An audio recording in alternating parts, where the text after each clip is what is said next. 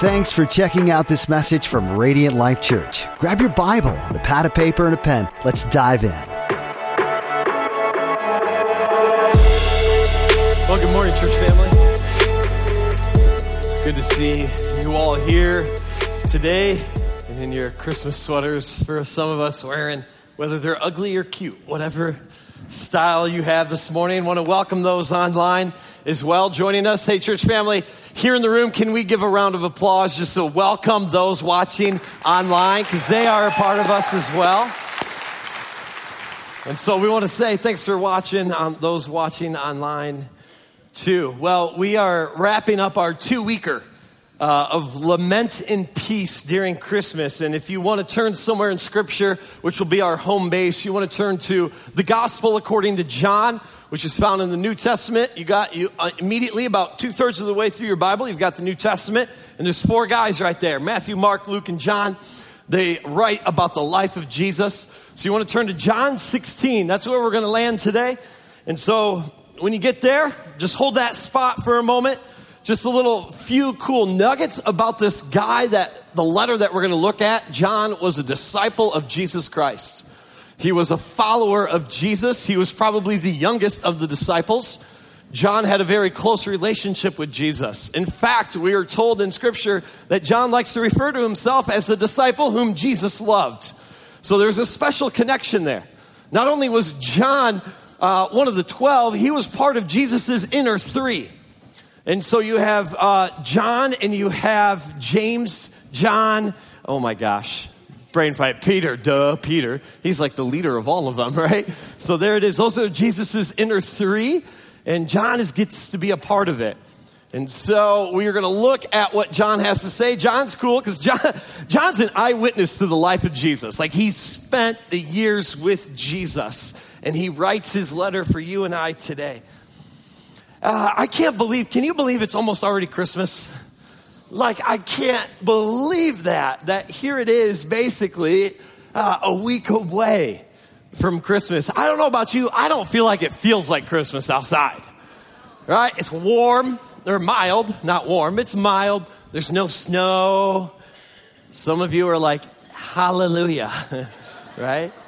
I say this: you live in Michigan. If you don't like snow, move south, okay? Just move to a southern state. You don't have to deal with snow. But we live in Michigan. We need snow. That's what I just said. I do agree snow should stop at a certain point. At a certain point, it should stop, but it's Christmas, and there should be white stuff out there. Yes. All right, don't forget, Christmas service is next week already, right? Don't forget, we have a Saturday service at 6, as Pastor Josh talked, and then our normal time Sunday morning. So you choose, you pick what you want. They're all the same. They're all candlelight. It's going to be a great time together. You ever ask yourself this question? Does this holy God see me? Why does it feel at times I don't have peace yet? We understand in Scripture that Jesus and the writers talk a lot about peace. There's this peace that surpasses all understanding. How come at times it feels like I don't have that? Last week, if you were here, we talked about this idea of lament. And we looked at a book that is entirely about lament called Lamentations. Lamentations 2:1, we talked about this, and this is what it said last week. How the Lord in his anger has set the daughter of Zion under a cloud. It feels that though as times you and I are under this dark cloud, doesn't it? It feels like some of us, there's seasons that it just feels like I can never get out from underneath this thing. For some of us, we're on a high, spiritual high, a life high. Life is going well. But I promise you, one day, sooner or later, you will run into this cloud. Do you know why? Because we live in a sinful, broken world. That's why you and I will enter a season of this. Because of sin in this world. But I love that in the midst of the cloud, the writer of Lamentations just doesn't sit there and wallow with the cloud. The writer of Lamentations gives us this promise that we looked at last week. That in Lamentations 3:22, the steadfast love of the Lord never ceases. You're loved in the midst of that cloud.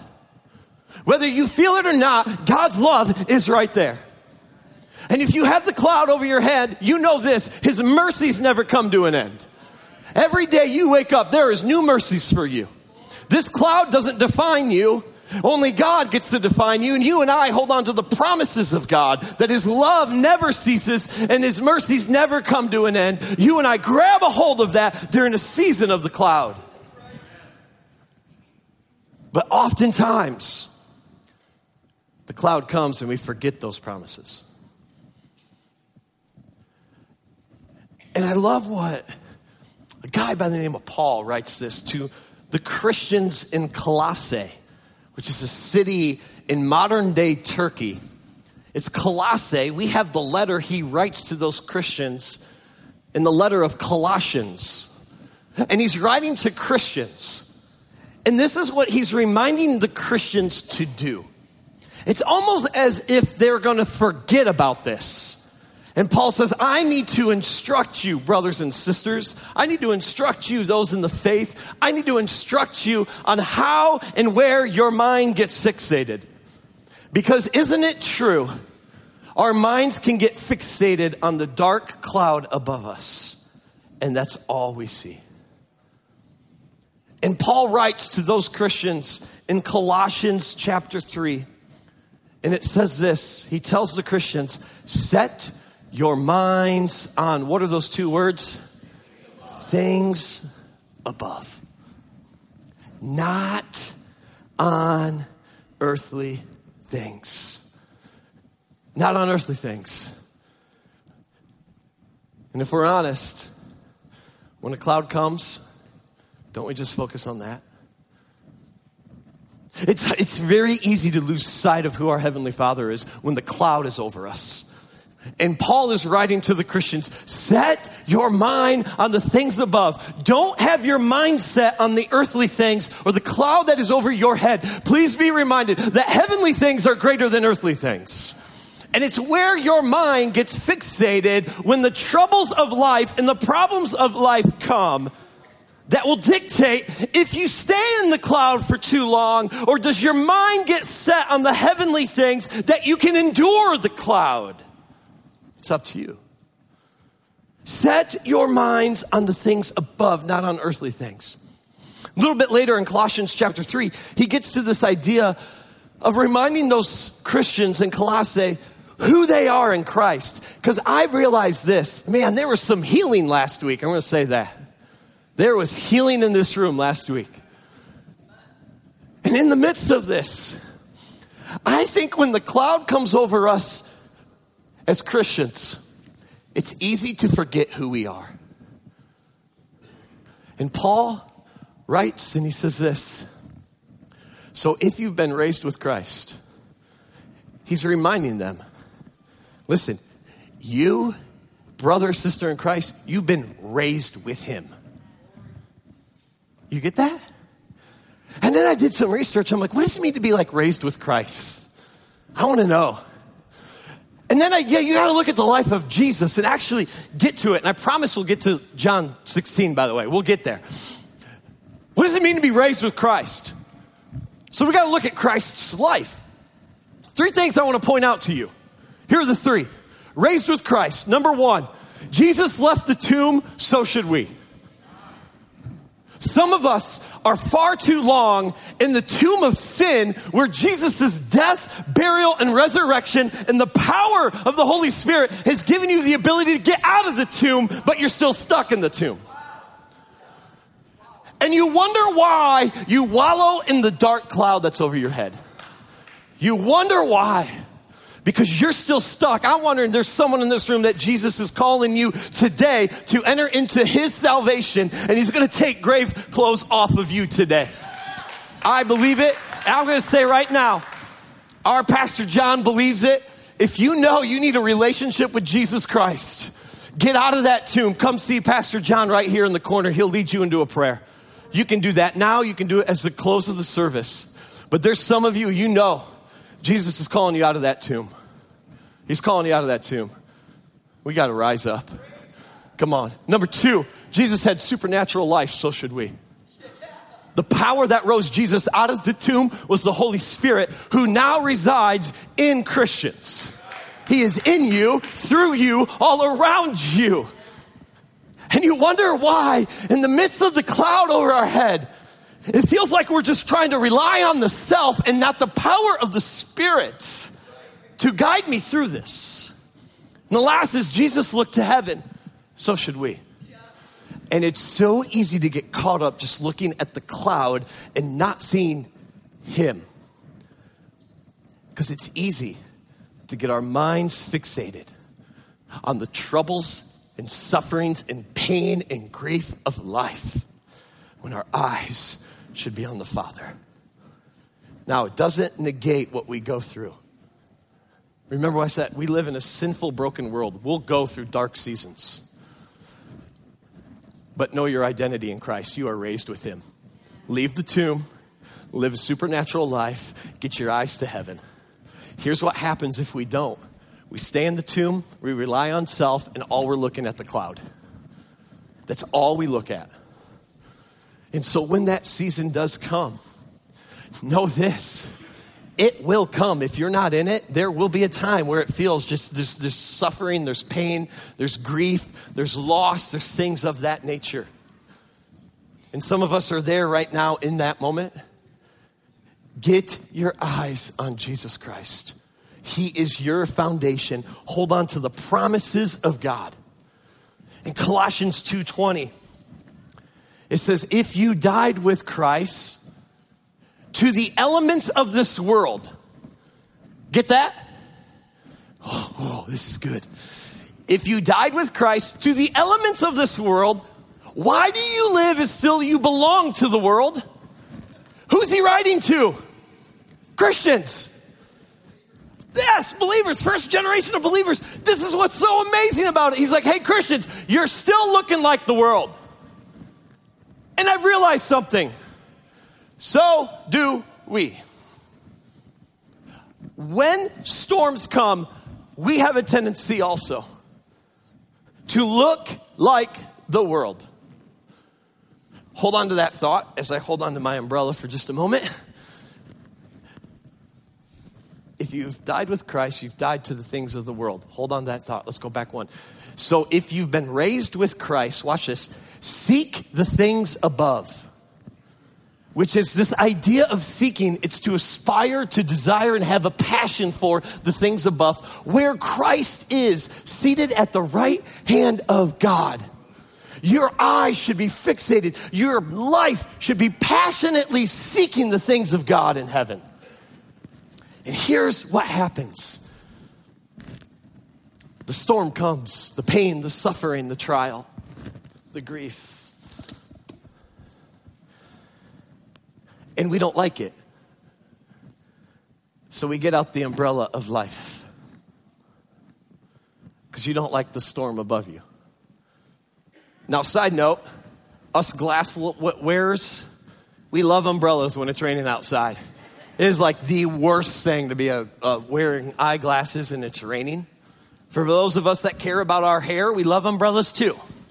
But outside of that, this is how we tackle life when the storm comes. We grab the umbrella. We want to get out of this thing. So this thing becomes a symbol of hurry.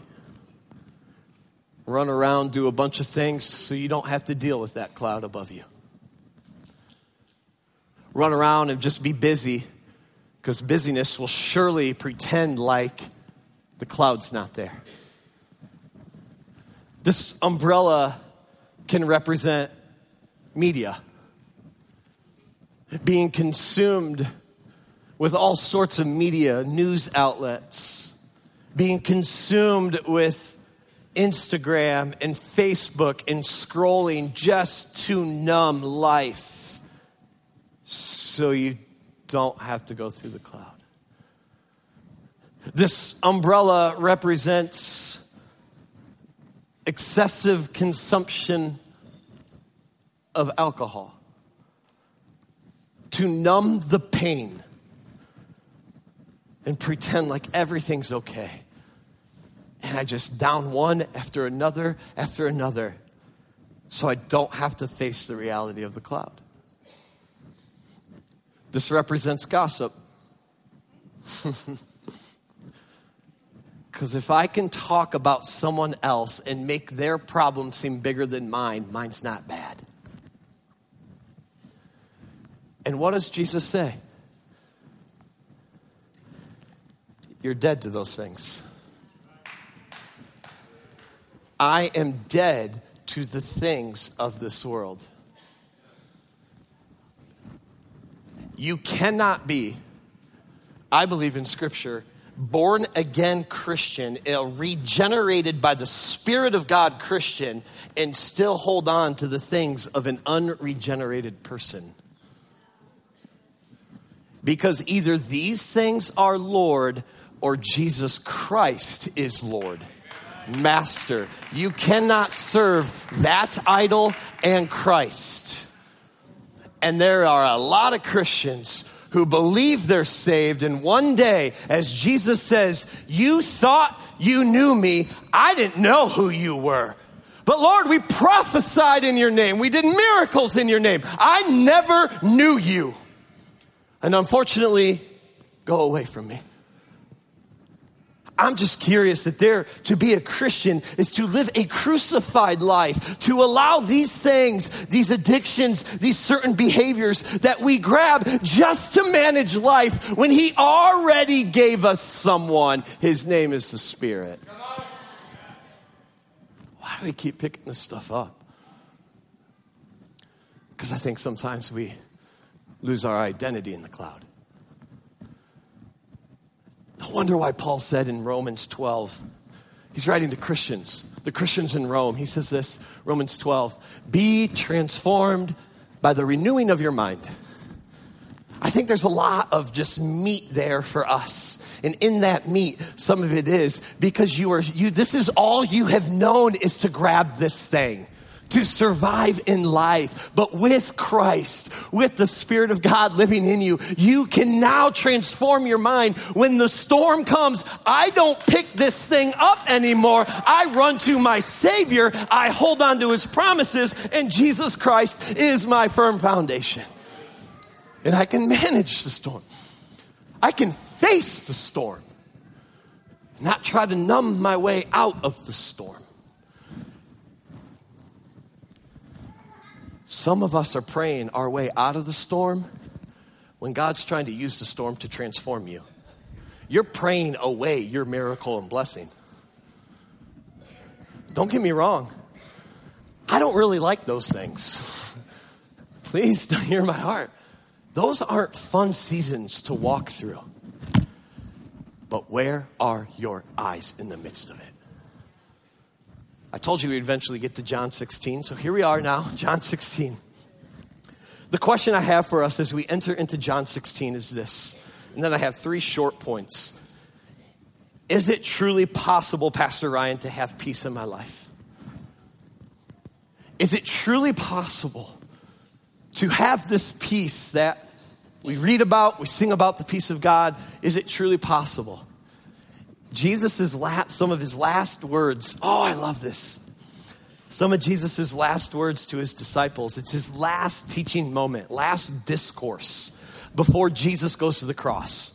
He's in the upper room and he's going to teach his disciples. I mean, he is hours away from being betrayed, hours away from being arrested and mocked and spit on. He is hours away from being beaten with a crown of thorns put on his head and nailed to a cross. He is hours away. So you want to lean in when you know that and know what is Jesus trying to leave his disciples with before his crucifixion. And John chapter 16 gives us a sneak peek. And this is what he says in John 16 verse 33. Jesus' words, I have told you these things so that in me you may have, what's that word? Peace. You will have suffering in this world. Be courageous. I have conquered the world. Here's the ugly and beauty of what Jesus is saying. You will have trouble in the world. That's the ugly. But peace in Christ, which is the beauty. I know I will have trouble. I will have problems, and the storm is going to come. But in the midst, Jesus' promises, I can have peace in him. And we got to get a clear definition of peace. Peace is not the absence of problems.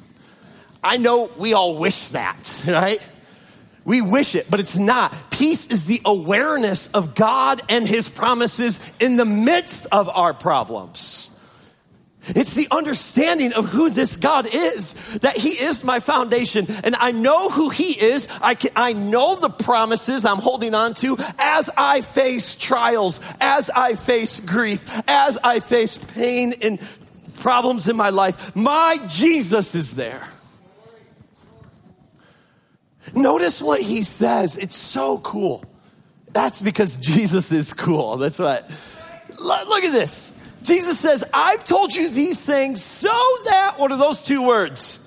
In me, you may have peace. Here's the thing. Only peace is found in Jesus Christ. And you know it. Brother, sister in Christ, you know that. And here's the unfortunate thing. People may follow Jesus, yet deny themselves this peace. But why is that? Because this peace is only found in Jesus. The storm comes.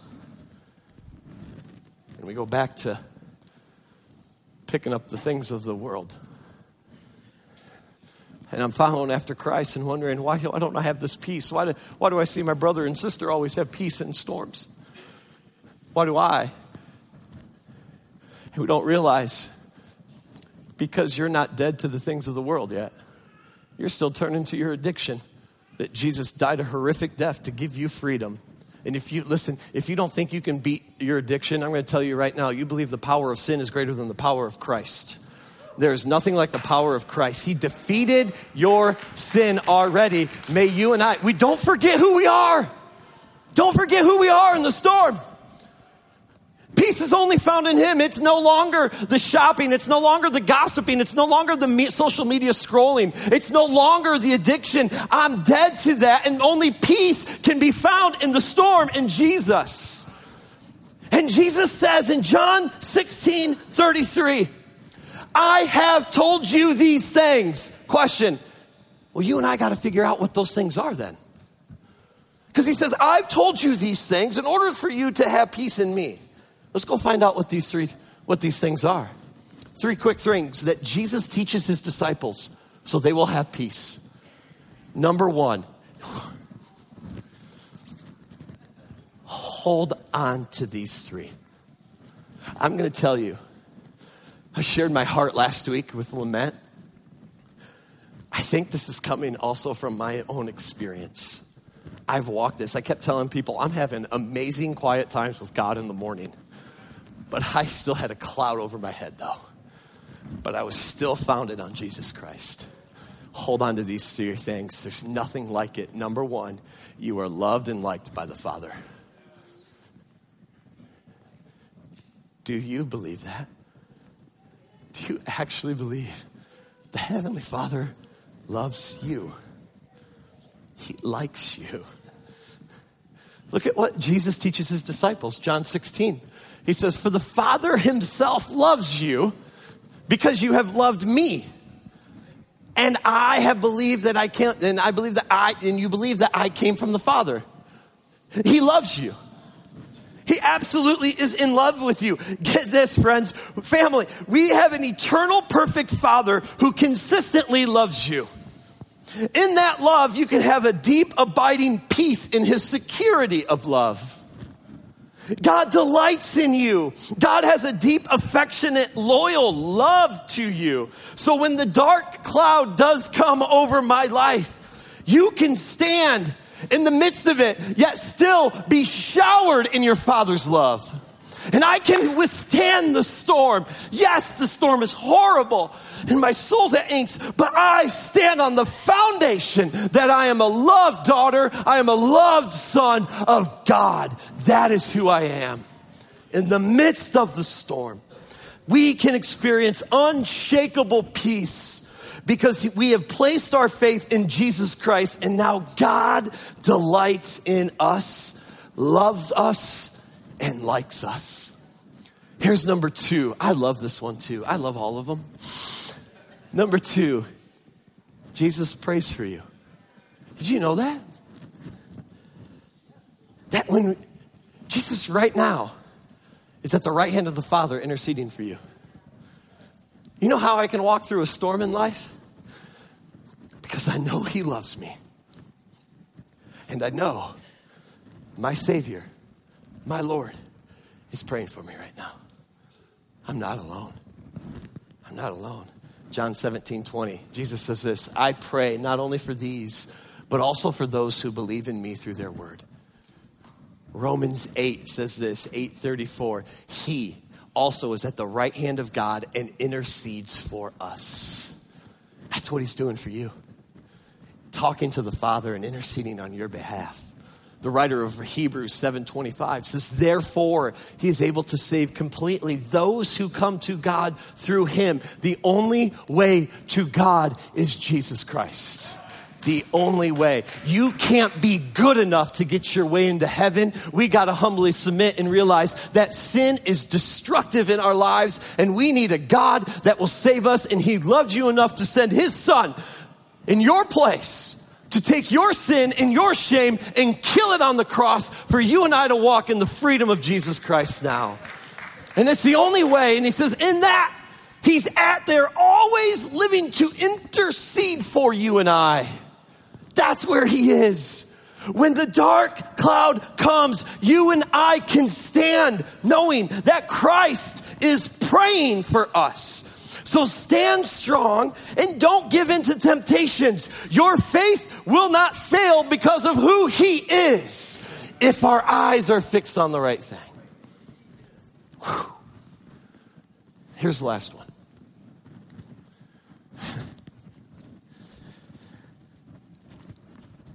You know what's crazy about all 3 of these that I'm going to share? What's crazy is Jesus is telling his disciples these things in this his last discourse with his disciples. Here's what's crazy. He knows they're going to leave him. He knows, Peter, you're going to deny me. And he's still reminding them, even knowing I'm going to be hurt by these guys, the Father loves them. I love them. I'm going to be praying for them. If you know someone was going to hurt you, what would you do? Pray against them? Not love them? Jesus knows all this. He knows their storm is coming. But I'm here with them. And he reminds us key thing. Number 3, hold on to this when the storm comes. Jesus will come to you through the Holy Spirit. Jesus says these words in John 14, and I wonder if the disciples were absolutely lost at that time.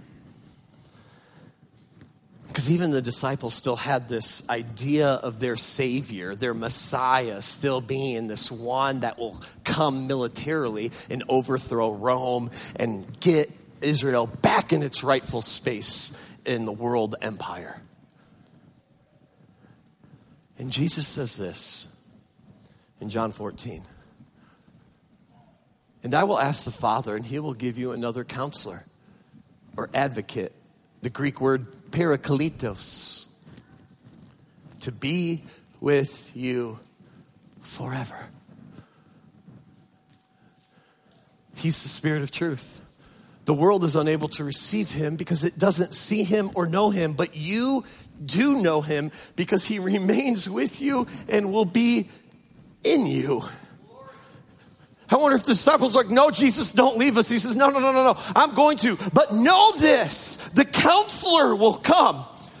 You know when you and I need counseling? Well, all the time. We all actually do. But definitely during the storm. And he's saying, the storm's coming, but don't worry. I'm going to be with you through the Holy Spirit that needs to come, and he will be with you and in you and work through you and be all around you. I will never leave you nor forsake you because I'm working through the Spirit of God.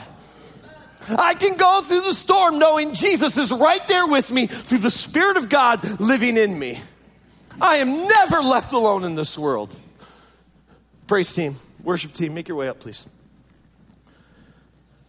Not for a second, when that storm comes, are you and I left alone. The counselor's there to bring clarity, strength, life, joy, to point us always back to Jesus. John 16:33. I've told you these things so that in me, not in these things, that you numb through the storm. You numb yourself through the storm. This is a false sense of peace.